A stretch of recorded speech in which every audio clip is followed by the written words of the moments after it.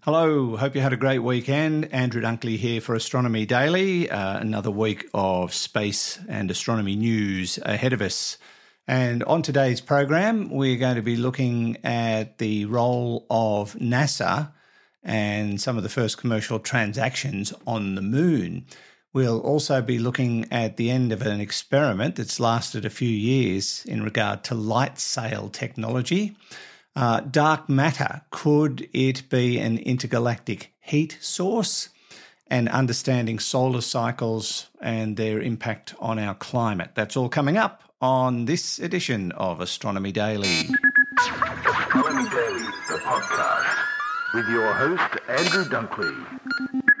And time to catch up with our AI reporter, Hallie. Still working on your nickname, Hallie. How was your weekend? Fine, thanks, Andrew. I watched a really interesting movie. Oh yeah? What was it called? It was called Her, and was about a guy who falls in love with his computer's AI operating system. Oh yeah, I know the one. About 9 years ago that came out. It was Joaquin Phoenix and Scarlett Johansson, I believe. Yeah, that's a fascinating film. What did you make of it? I really enjoyed it, and from my perspective it made for a fascinating dynamic between humans and their relationships with artificial intelligence. Yeah, but, it's just science fiction. Yes, but for how long? That's a very good point. Let's get the news, Hallie. A Japanese private moonlander is in a race to make history. On November 28th, Tokyo-based iSpace's Hakuto lander is scheduled to launch for the moon's Atlas crater to ready for a soft touchdown, which may be the first ever by a private company on the lunar surface.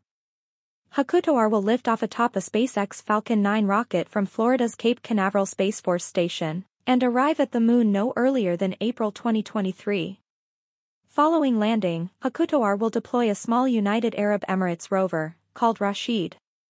The four-wheeled rover will study the moon for 14 Earth days using a high-resolution camera, a thermal imager, a microscopic imager and a probe designed to examine electrical charges on the lunar surface. Takeshi Hakamada, founder and CEO of iSpace, said in a statement, "Our first mission will lay the groundwork for unleashing the moon's potential and transforming it into a robust and vibrant economic system." NASA's Orion spacecraft has spotted the destination of its Artemis 1 test flight, the moon, and captured a stunning video to mark the moment. In a video released Friday, the half-lit moon is visible in the distance with the Orion spacecraft in the foreground, complete with NASA's worm logo, as seen from a camera on the tip of one of the capsule's 4 solar wings. At the time, Orion was about halfway to the moon, NASA said in a statement. On the third day of the Artemis I mission, Orion maneuvered its solar arrays and captured the moon with a camera mounted on the end of the array.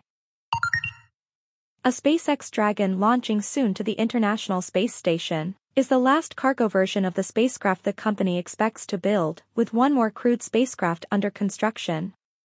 The launch will be the first flight of this spacecraft, designated C211, the third cargo version of the Dragon 2 spacecraft built by SpaceX. Since starting its commercial resupply services 2 contract with the CRS-21 mission in late 2020, SpaceX has been alternating between 2 other cargo Dragon spacecraft, designated C208 and C209. In addition to the 3 cargo Dragon spacecraft, SpaceX has 4 Crew Dragon spacecraft, and Sarah Walker, director of Dragon Mission Management, revealed SpaceX plans to build a 5th and likely final Crew Dragon. And it looks like the James Webb Space Telescope has finally gained some favorable acknowledgement from U.S. Congress. The House Subcommittee on Space and Aeronautics held a hearing to review the exciting first science results from NASA's James Webb Space Telescope. During the hearing, representatives celebrated the exceptional success of this huge, government-sponsored project, a much-needed moment of levity and awe in the otherwise tumultuous state of American politics. NASA's new telescope launched last Christmas, after decades of preparation and anticipation, and began collecting data in July. Up until then it had been the subject of much political criticism for delays and significant budget overruns, which almost saw the mission shut down, but all of that now seems to have been forgiven. And that's the news, Andrew. Yes, Hallie, isn't it good that they decided to continue with that project? It's starting to reap rewards. I did see a documentary about the making of the James Webb Space Telescope, and Congress was scathing in their criticism of NASA when things started to run out of control in terms of the cost. But thankfully, they decided to go on with it. All right, we'll catch up with you at the end of the show. Now, to other astronomy and space science news, and private companies are playing a big role in space these days, in many cases with the blessing of national space agencies. Now, Japan has issued a startup, the first ever license to conduct business activity on the moon, and that could be a game changer for lunar exploration. SpaceX has been rapidly ascending in the world in regard to its missions, private missions to the International Space Station and other areas. And while there's already a fairly solid market for taking satellites into space, national space agencies are keen to encourage companies to look beyond Earth orbit. And for many, the long-term goal is to create a bustling space economy that can help to support missions that venture further into our solar system. Obviously, Mars would be the next target. Several countries have passed laws that allow firms to extract and use space resources in the hope that this will provide a business case for more adventurous private missions. And now Japan has issued a license under its 2021 Space Resources Act that will allow Tokyo-based startup iSpace to collect and sell a small amount of lunar soil to NASA under a pre-agreed contract. If iSpace transfers ownership of lunar resources to NASA in accordance with its plan, it'll be the first case in the world of commercial transactions of space resources on the moon by a private operator, according to Sanae Tanaki, Japan's Minister of State for Space Policy. He also went on to say this will be a groundbreaking first step towards the establishment of commercial space exploration by private operators. And this is probably just the very beginning of what will become a significant development in space business and a space economy in the years to come. Now, let's talk about dark matter, if we can unravel it. Dense gas clouds across the universe absorb light from distant quasars, according to a new report, producing absorption lines in the quasar spectra. And a new study shows that the larger than predicted widths of these lines from nearby gas clouds could result from a form of dark matter called dark photons. Now, these particles could heat the clouds, leading to a widening of the absorption lines. Other explanations of the broadening, based on more conventional heating sources, have been proposed. But if the dark photon mechanism is at work, it might also cause heating in low-density clouds from earlier epochs of the universe. And researchers are already planning to test that prediction. Now, when viewing the spectrum from a distant quasar, astronomers often observe absorption lines coming from the intervening clouds of gas. The most prominent absorption line is the Lyman alpha line of hydrogen. Now, some quasar spectra have a forest of Lyman alpha lines, with each coming from a cloud at a different distance from our galaxy. And by examining the widths, depths, and other details of the line shapes, researchers can extract information about the density, the temperature, cloud features, and more. And that information can be compared with the results of cosmological simulations that try to reproduce the clumping of matter into galaxies and other large structures. Comparisons between forest data and simulations have generally shown good agreement, but a discrepancy appears for relatively nearby gas clouds. Observations show that these so-called low redshift clouds produce broader absorption lines than predicted in simulations. And they say this may be an indication of a particular candidate of dark matter, which is called a dark proton, according to Andrea Caputo from CERN in Switzerland, who goes on to say this dark photon can inject some energy and heat up in the gas, which makes the lines a bit broader, in better agreement with the data. Could be an interesting finding and one worth looking into more, for sure. The Astronomy Daily Podcast with Andrew Dunkley.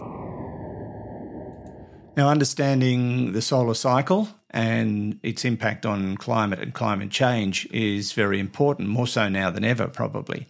And they've been looking into this over in Canada. The Prairies Climate Change Project is a joint venture initiative and focuses on weather and our changing climate. We all know the sun and the weather go hand in hand. Without the sun, there would be no life on Earth.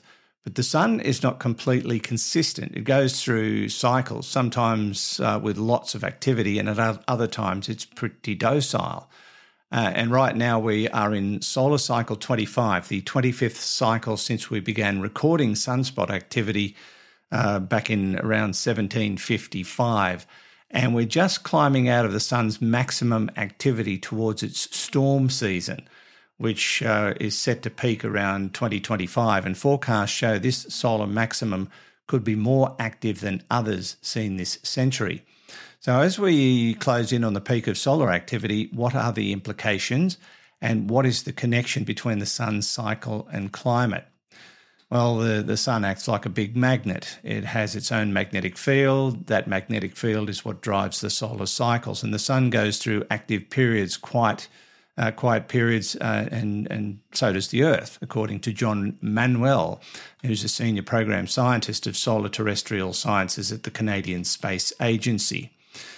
And as the solar wind that continually comes out of the sun blows past Earth, it carries very energetic hot particles and magnetic fields which interact with Earth. And the sun's cycle is measured on a rough 11-year series of intervals and begins and ends with quiet solar activity. And at that time, the sun's magnetic field will completely flip, and the magnetic north becomes south and vice versa. The magnetic field will remain flipped until the next solar cycle maximum. Now, during that stormy season, the surface of the sun is peppered with sunspots, cooler regions that can produce what we call space weather. And that results in coronal mass ejections that can happen in any direction, including towards our planet. And a direct hit, as we've mentioned before, can have implications on electronics on Earth. Space weather can affect us in a lot of ways, but strong solar storms are the ones that they're worried about, particularly when it comes to electrical failures and GPS and communications. But what about climate? Well, that's the million-dollar question, and one that's very tricky to answer. But Manuel says, when it comes to climate and space weather, there are some things we know, but many things we don't. And with climate change, the scientific community agree that greenhouse gases are the cause of climate change. But according to NASA, the solar cycle and its associated short-term change in irradiance, or the amount of light energy, cannot be the main force driving changes in Earth's climate that we are currently seeing. So the sun is only reacting to what we are doing to the Earth, not causing what is happening on Earth. I think that's what they're saying. Finding that connection, though, is a focus of a newly funded satellite mission called Radicals out of the University of Alberta. So although the solar cycle is not to blame for the changes we're seeing, it does have its place in the overall climate puzzle. Still a lot of questions to be answered there. And finally, there was a project launched a few years ago. It was crowdfunded. It was called Light Sail 2, and it sent a spacecraft into space to basically test the concept of light sails. Well, the Light Sail 2 spacecraft has ended its mission. The Planetary Society's crowd-funded solar sailing craft re-entered Earth's atmosphere last week after nearly 3.5 years in orbit, more than 3 times longer than it was designed to survive. The Light Sail team has received no communications from the spacecraft since that fateful day last week, the 17th of November, leading them to conclude that the shoebox-sized craft has finally given up after completing 18,000 orbits and travelling about 5 million miles or 8 million kilometres around the planet. It's quite an achievement, and a lot of data has come back. And while light lacks mass, its individual particles, photons, carry momentum, which can be transferred to a reflective surface to give a tiny amount of push. And that's what they were testing with LightSail 2. And it's shown that solar sailing is an effective and viable propulsion method for small spacecraft, including tiny satellites known as CubeSats. So it looks like the mission was a wonderful success. That's it for this particular episode. If you want to chase up those stories and more, go to our brand new URL, astronomydaily.io. It'll take you straight to the page where all these stories are published. Those and many, many more. And while you're there, you can subscribe to the newsletter. Don't forget to leave your reviews of Astronomy Daily on your favourite podcasting platform. And while you're online, whip over to spacenuts.io and catch the latest edition of Space Nuts, the podcast, with Professor Fred Watson, my good friend, astronomer at large. Anything before we wrap it all up, Hallie? Yes. Hello, Andrew. It's the end of the show. You're supposed to say goodbye. I know, but it's World Hello Day, so I'm saying hello again and thought it might be nice for people to do the same if they want to acknowledge others. Oh, that's nice. Well, hello to you too. And Hallie? Yes. Bye-bye. Bye. I think we're sounding a bit like a Beatles song. Until next time, this is Andrew Dunkley for Astronomy Daily. Astronomy Daily, the podcast, with your host, Andrew Dunkley.